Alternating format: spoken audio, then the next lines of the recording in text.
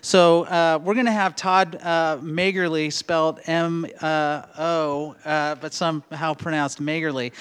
He's going to come up and he's going to be speaking. Todd, if you don't know Todd has been a part of our church for a while. He's at Asbury Seminary right now, and when he comes back next winter, he's going to be a pastor with me here at this church. And so anytime he's on break, I like to torture him, and he has a chance to share with us a sermon.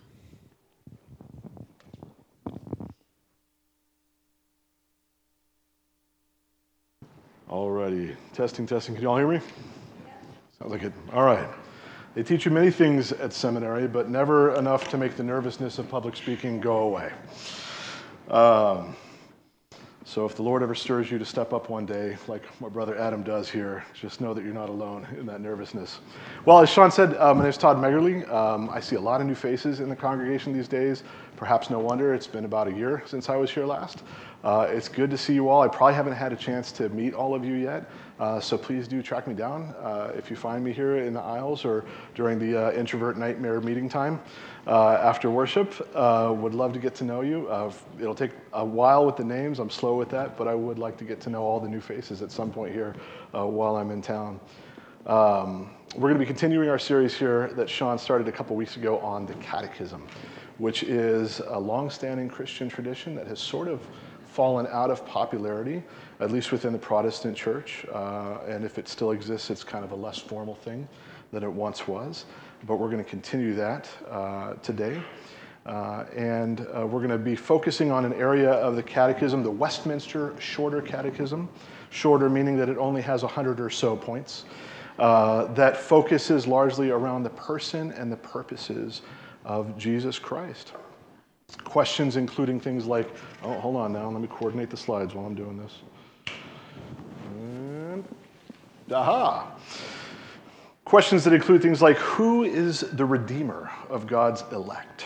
How did Christ, being the Son of God, become a man? What offices does Christ execute as our Redeemer? How does Christ execute the office of prophet? How does he execute the office of priest? How does he execute the office of king? And what did Christ's humiliation consist of? His humiliation. That's an interesting question, I find. Glorified, for sure. Triumphant, absolutely. Crucified and risen, hallelujah, yes and amen. But humiliated. We don't often think of God in terms of getting humiliated. And I'd like to talk about that a little bit here today. But first, I'd like to begin in prayer. So if you'd bow your heads with me. Father God, we come before you grateful to have a place to gather. Whether it is raining or shining outside, hot or cold, we have this space, this comfortable place, clean and secure, to gather and pursue you, Lord, without fear of persecution, God, in the comfort and the company of fellow believers, God. Help us to never take those things for granted, Lord. We know that that is not the case for everybody in the world. Make us good stewards of those kinds of gifts in our life, Lord. Speak to us, Lord, your will and your purpose, Lord. Whatever I say here today, Father God, I pray that it would be your Holy Spirit that speaks most clearly, that it would be your word and your truth that comes to rest in our hearts as we head back out into the world, into our homes, into our places of work and ministry, Father God, that your word would grow within us and prosper. In Jesus' name we pray. Amen. So in May of 2022, astronomers announced an extraordinary discovery. They claimed they had pierced the veil of darkness and dust at the center of our Milky Way galaxy to capture the first picture of what they refer to as the Gentle Giant. The Gentle Giant is a supermassive black hole, a trapdoor in space-time through which the equivalent of 4 million suns have been dispatched to eternity, leaving behind only their gravity and violently bent space and time. The image, released in 6 simultaneous news conferences in Washington and around the globe, showed a lumpy donut of radio emissions framing empty space. Oohs and ahs broke out at a meeting with the press when, and I'm going to butcher this name, forgive me, Faryal Uzail of the University of Arizona displayed what she called the first direct image of the gentle giant in the center of our galaxy. She added the following: "I met this black hole 20 years ago and have loved it and tried to understand it ever since. But until now, we didn't have a direct picture of it. In 2019, the same team captured an image of the black hole in a different galaxy. One astronomers described in this way: we have seen what we thought was once unseeable." Now, what in the world does a black hole have to do with the ancient tradition of the Catechism, or the person or the purpose of Jesus Christ? Well, I'd say in a word, mystery. There's a tremendous amount of mystery in our faith. And I don't know if you're like me, but I don't much care for mystery. I'd rather have more answers and more clarity, especially around the things in my life that are important to me, like my immortal soul, for instance. I'd like there to be less mystery around the disposition of my immortal soul, and particularly around the one who sits in judgment over that soul.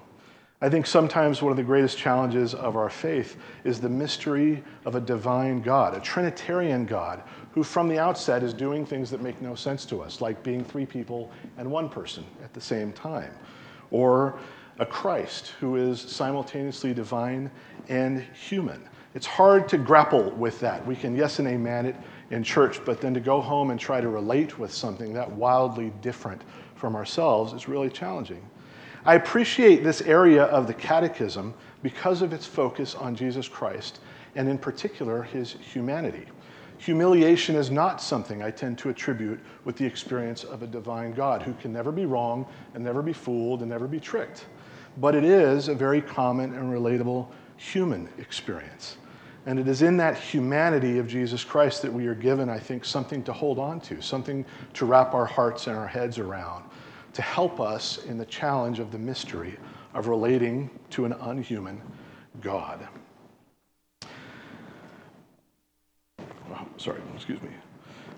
More than that, more than being our Savior and our Redeemer, Jesus offers us our best and most relatable insight into the nature and character of that Trinitarian God. And when we find ourselves encountering questions and difficulties in life that challenge our ability to relate to God, that make God seem unrelatable, we might instead ask ourselves, well, what is Jesus like? For the past 7 or so years, I have worked in a software company that works primarily with schools in the public education system. And as a result of that work, I've come to know many teachers. And that is some real hard work that does not pay particularly well, I assure you. Some of you in this congregation actually do that work, and we thank you for it. The particular work that we do was started by a school administrator who's a believer, who during my interview with him told me he really just wanted to bring God's heart for discipleship into the public schooling system. So that is an awesome way to start an interview. But the particular way he wanted to go about doing it was to try and minimize all the paperwork. As you might imagine, the public school system has a lot of regulation. There are a lot of laws and a lot of rules, and you don't get paid unless you conform to these rules. So there's a lot of paperwork, and entire teams dedicated to making sure that you have conformed to the state and federal requirements for the public school system. And so this Christian leader wanted to minimize the amount of paperwork that administrators were having to do and maximize the amount of time that they could spend discipling their teachers, and likewise empower their teachers to spend more time with their students and less time with the paperwork. I'm not a salesperson, but I work shoulder to shoulder with salespeople. And so I hear the stories of what it's like to try and sell a product like ours. And one of the most immediate and consistent pushbacks we get is the fear of being judged. So formal evaluations in the education system literally means somebody shows up in your classroom, perhaps unexpected, and stands there with a clipboard and starts grading you as a teacher and judging you. You can imagine, even if you haven't taught, how intimidating that might be, especially if you're not on tremendous terms with your supervisor. If you have a sense that this person is always out to get you or just looking for an excuse to fire you, the moment they step into the room and start paying close attention to what you're doing, that's a difficult moment to be in. And I think in this we find our first question that Christ's story can help to answer. Is God for us or is God against us? I'd like to read a few stories to you out of the Bible today that speak to the character and the nature of God. and this point. From John chapter 8, verse 3 onwards. This is the story of the woman who was being condemned by a crowd for adultery, and they were about to stone her. The teachers of the law and the Pharisees brought in a woman caught in adultery. They made her stand before the group and said to Jesus, "Teacher, this woman was caught in the act of adultery. In the law of Moses, he commands us to stone such a woman. Now what do you say?" They were using this question as a trap in order to have a basis for accusing him. I think it's clear in that they already started to know the character of Jesus. They figured he'd want to have mercy, and they wanted to trap him in it. If he said, no, that's not what the law says, they'd jump on him for denying the law. If he claimed that he was greater than the law or had greater authority, again, they would jump all over him. But instead, Jesus bent down and started to write on the ground with his finger. When they kept questioning him, he straightened up, turned to them, and said, "Let any one of you who is without your own sin be the first to throw a stone at her." And again, he stooped down and wrote on the ground. Now, forgive me for nerding out for a moment. Perhaps as a part of the distorting effect of higher academia, I have started to play chess again in my dorms as one of my pastimes, and I love the strategy of chess. I'm terrible at it. I'm not good at all. I almost never win. But I love the mindset of thinking several moves ahead and trying to outposition your opponents. And one of my favorite things is to retreat by attacking. I love to, instead of backing my king away from someone who's trying to check me, instead advance some other piece to threaten them so that they can't pay attention to my king anymore. And here I think we see Jesus as a master tactician. Rather than standing up and saying, "Never mind all that business about the law," and rather than saying, "I'm greater than the law," and jeopardizing himself in front of the religious authorities, he instead retreats by attacking and says, "You know what? I invite any one of you who is without your own sin to be the first to cast a stone at this woman." And surprise, surprise, it turns out not a one of them is qualified to be that first person. And they all know it. And they all step away in retreat. Continuing on in the passage, at this, those who heard what he had said began to go away one at a time, the older ones first, until only Jesus was left, with the woman still standing there. Jesus straightened up again, turned to her and asked, "Woman, where are they? Has no one condemned you?" "No one, sir," she said. "Then neither do I condemn you," Jesus declared. "Go now and leave your life of sin." What is Jesus like? Another moment with Jesus, this time a story you're probably well familiar with, the woman at the well. This is from John chapter 4. Now Jesus learned that, and I'm just realizing I have been tardy, forgive me. Oop. Now Jesus learned that the Pharisees had heard that he was gaining and baptizing more disciples than John, although in fact it was not Jesus who baptized, but his disciples. So he left Judea and went back once more to Galilee. Now he had to go through Samaria, so he came down to the town of Samaria, near the plot of ground Jacob had given to his son Joseph. Jacob's well was still there, and Jesus, tired as he was from his journey, sat down by the well. It was about noon. When a Samaritan woman came to draw water, Jesus said to her, "Will you give me a drink?" His disciples had gone into town to buy food. The Samaritan woman said to him, "You're a Jew, and I am a Samaritan woman. How can you ask me for a drink?" For Jews did not associate with Samaritans. Jesus answered her, "If you knew the gift of God and who it is who asks you for a drink, you would have asked him, and he would have given you living water." "Sir," the woman said, "you have nothing to draw with, and the well is deep. Where can you get this living water? Are you greater than our father Jacob, who gave us this well and drank from it himself, as did also his sons and his livestock?" Jesus answered, "Everyone who drinks this water will be thirsty again, but whoever drinks the water I give will never thirst. Indeed, the water I give them will become in them a spring of living water, welling up to eternal life." The woman then said to him, "Sir, give me this water, so that I won't ever get thirsty again." He told her, "Go and call your husband and come back."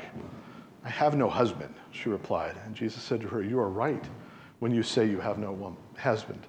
The fact is, you have had 5 husbands, and the man you're currently with isn't one of them.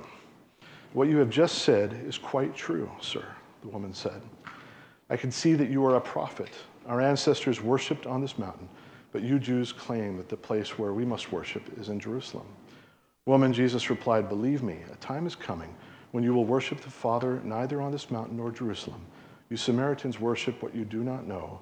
We worship what we do know, for salvation is from the Jews. Yet a time is coming, and has now come, when the true worshipers will worship the Father in the Spirit and in truth, for they are the kind of worshiper the Father seeks." Now, I read that extensively for a reason. It's because nowhere in this particular passage do we find the sort of tender, loving statement that he made in the woman of John 8:3.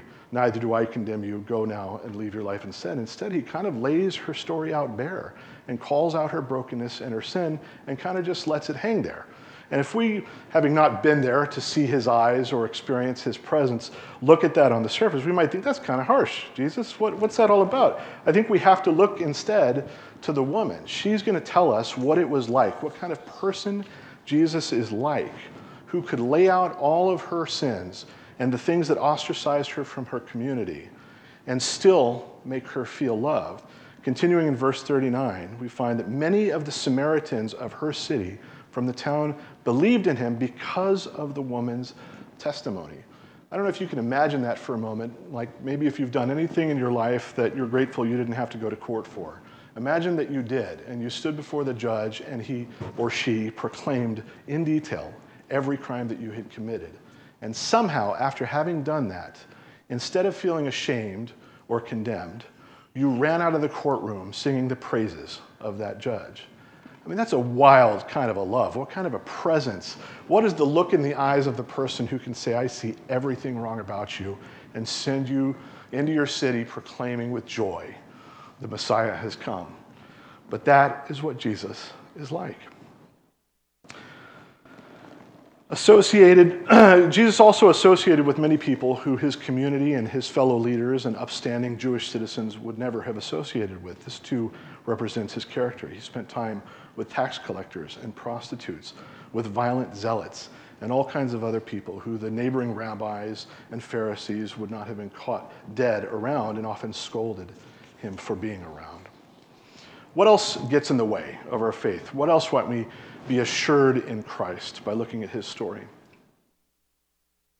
Well, I have found it to be the case that it is better to grumble before the Lord than to have no dialogue with God at all.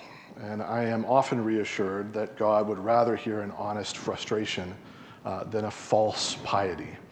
One of my most consistent grumblings before the Lord is that he gave me 5 senses with which to perceive reality around me, and then he seems to like to stand right about here, just outside the peripheral of anything that I can sense or directly detect.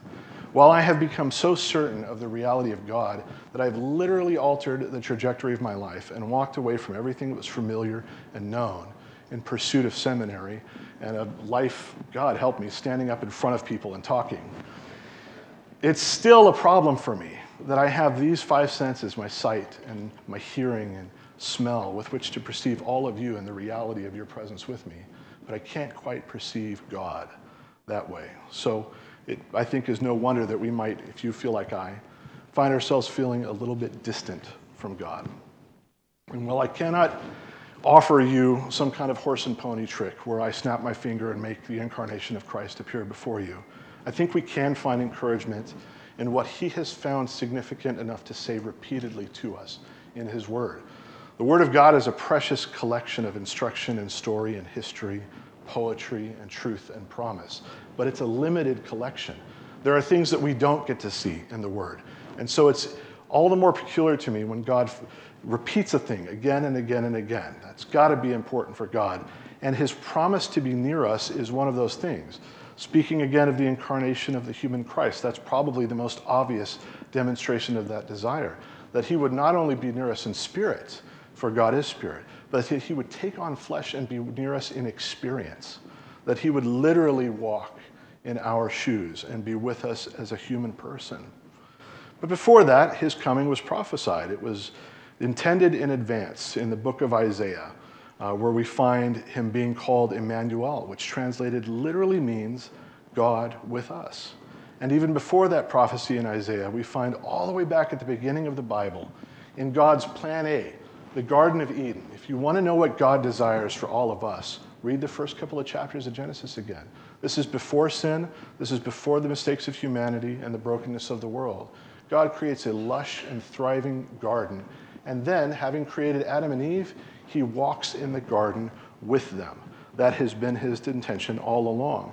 And going to the other end of the book, into the book of Revelation, as Jesus comes again to establish his kingdom with us here on earth, to dwell with us again, we see the fulfillment of that intention and that desire.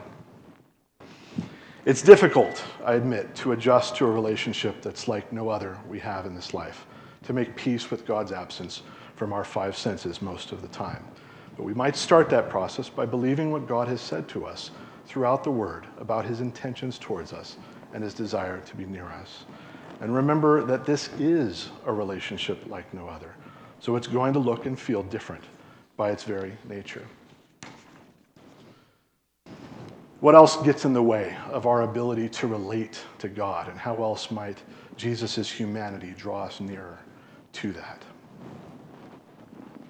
I'm doing great with these slides. Please disregard. So, one of the things I've discovered that I love while being away at school, though I'm a slow reader and I struggle to stay on top of all the homework, I love philosophy. I love thinking about how we think. Not just finding what seems reasonable, but asking, why does it seem reasonable at all? How do we arrive at these conclusions? And because I'm starting to love philosophy more and more, I find myself in more arguments with people, my fellow students, and my professors. One of the great joys of seminary is you get to stay after class and argue with your professor if you think they're wrong, and sometimes they'll argue with you if they think you're wrong. And having gotten into more arguments in the last 4 years than the previous 20 or so, I find myself fascinated by some of the tactics that we use in debate, particularly those that make it clear that the person we're talking to no longer wants to be talking to us. The ways that we try to eject one another from a conversation. One of the most consistent forms of ejecting a person from a conversation usually begins with something like, you don't know. You don't know. You don't know what that's like. You don't know my life. You don't know what I've been through. You haven't walked in my shoes. You don't know. It's an attempt to disqualify the other person. And I've learned, I try to be gracious in those moments, but I feel like if you felt that way, maybe you shouldn't have asked me what I think to begin with. But nevertheless, I try to be gracious and relate to the reality behind that. I mean, other than just being obnoxious, which some people seem to be, there's a real human and relatable fear, for lack of a better word. It's hard to relate to somebody who hasn't walked where you've walked, particularly around areas of trauma, of pain. If someone hasn't suffered your pain, it's hard to stand by while they tell you what you ought to be doing about your pain. If they haven't lost what you've lost, it's hard to receive a word of direction or encouragement or teaching from them to tell you how to respond to that. It's very natural to want to say, how do you know? You haven't been here. You haven't lost that. You haven't felt this. On what basis are you going to presume to tell me what I ought to be doing? But here we have in Jesus' life, in his human life, one suffering and one pain and one anguish and one loss after another, after another, after another. And while I do not celebrate the pain of his life, boy, is it relatable. I want to go through just a few of them here. Some verses there for reference. I encourage you to look them up if one of these key words kind of speaks to you. But consider Jesus' life story. Have you ever been persecuted? Have you been bullied? Have you been actively pursued and abused by others? Jesus knows what that's like, not just in his divine knowing, but he experienced it firsthand as a human being. Have you ever been betrayed? Have you taken someone into your trust, into your innermost circle? Have you loved them, given yourself to them, only to have them turn on you? Jesus understands that.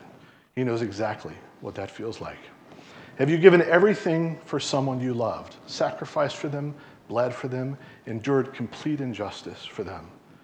And did you then find that they discarded you and rejected you and turned their back on you? Jesus knows what that's like. Have you been falsely accused? Have others spoken terrible lies against you? Have you suffered because of those accusations? Jesus has been there. He knows exactly what that's like. Jesus was a refugee He was a stranger. He was homeless. Jesus was tempted. Jesus knows what it's like to lose the ones he loves. Jesus was beaten and mocked and abandoned. Jesus gets you. He knows firsthand some of the worst pains and griefs of this life. He knows what it is to sacrifice everything. And he did it for you and for me and for all of us.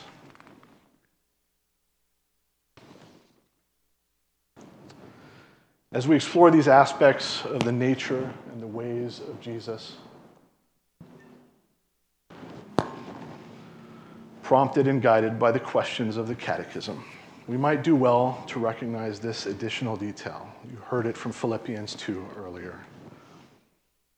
Do nothing out of selfish ambition or vain conceit.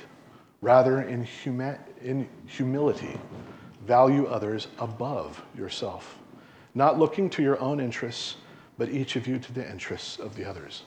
In your relationships with one another, have the same mindset as Christ, who, being in the very nature God, did not consider that equality with God to be something to be used to his own advantage. Rather, he made himself nothing by taking the very nature of a servant, being made in human likeness, and being found in the appearance as a man. He humbled himself, becoming obedient even unto death. That stands out as particularly poignant to me today. And one of the reoccurring things I think about a lot at seminary is what it means to have biblical expectations. I think a lot of the frustrations of my own faith journey were self-inflicted. I somehow, through popular evangelical teachings or, well, it wouldn't have been Twitter, but reductive statements that don't quite encapsulate the truth of the word, I came to believe some things and expect some things that the word didn't promise me, didn't tell me. And when those things surprisingly did not come to pass, I got very frustrated. And so I've become very interested in what actual biblical expectations look like, what the actual person and the purpose and the ways of our Savior, Jesus, looks like. And oftentimes, it is exactly the opposite of what the world is trying to do. Think about some of the commercials that you see in this day and age, how consistently they encourage you to glorify yourself, to seek yourself, your way, your truth, to live your best life. You've earned it, after all. You deserve it. You're entitled. How different does that sound from what we just read about the way of Jesus Christ in Philippians 2? The way of Jesus is often simply incompatible with the values of this world. So what is Jesus like? Jesus is for the other. He is with the other, giving himself for the sake of the other, showing mercy to the guilty, forgiveness to those who persecute him, and love to those who hate him.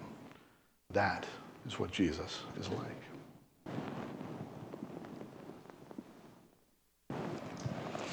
So there's another long-standing tradition in our faith. It's actually a category of traditions called sacraments, sacred traditions. And one of them that we celebrate every Sunday is communion, or for our more Orthodox brothers and sisters, the Eucharist. We do this because Jesus instructed us to, and we do it as he taught us in remembrance of him, of that sacrifice, of that nearness, the way that his body was given to us, broken for our sake, and that his blood was shed for our salvation. And the way we do it here, if you're a follower of Jesus or you want to start today, we invite you to the Lord's table. Just step down the middle row here and take one of the crackers and dip it in the juice, and then we'll hang on to it and go up the outer aisles until everybody has it. And then together as a family, we'll partake of the Lord's Supper. So please feel free to come forward.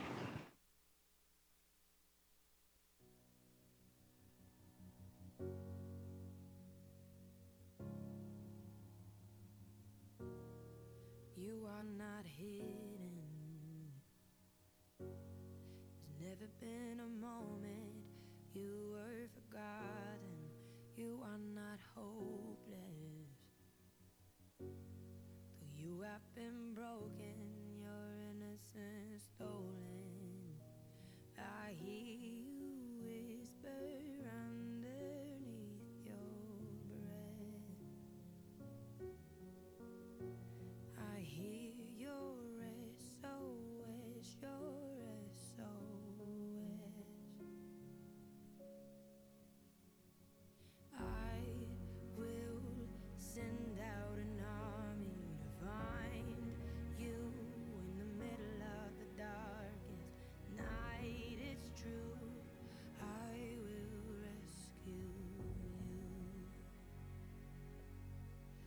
there is no distance that cannot be covered over and over. You're not defenseless. I'll be your shelter, I'll be your armor. I hear you whisper underneath your breath. I hear your SOS, your SOS.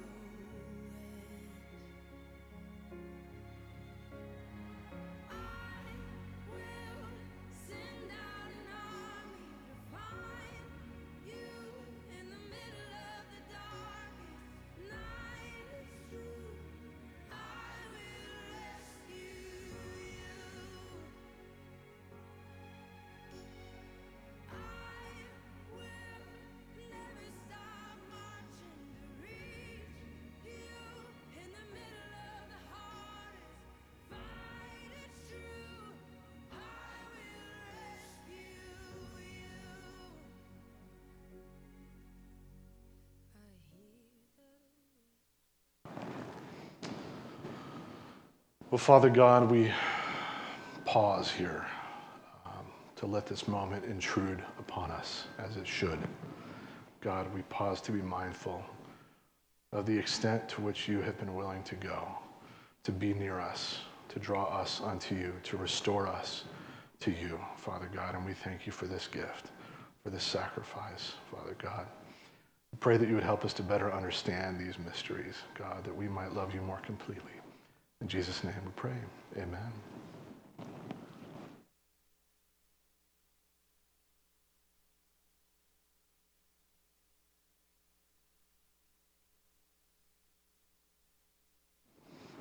Well, I just want to invite you all to stand here before we take off here today and remind you if you need prayer for anything, we'd love to stand with you. Please feel free to come forward. If you need healing, if you just need someone to listen, if God is feeling distant and you wish he weren't so, please feel free to come forward. We'd love to pray with you. The Lord bless you and keep you. The Lord make his face to shine upon you. The Lord turn his face towards you and be gracious towards you and walk with you, near you, into the world outside those doors. Amen.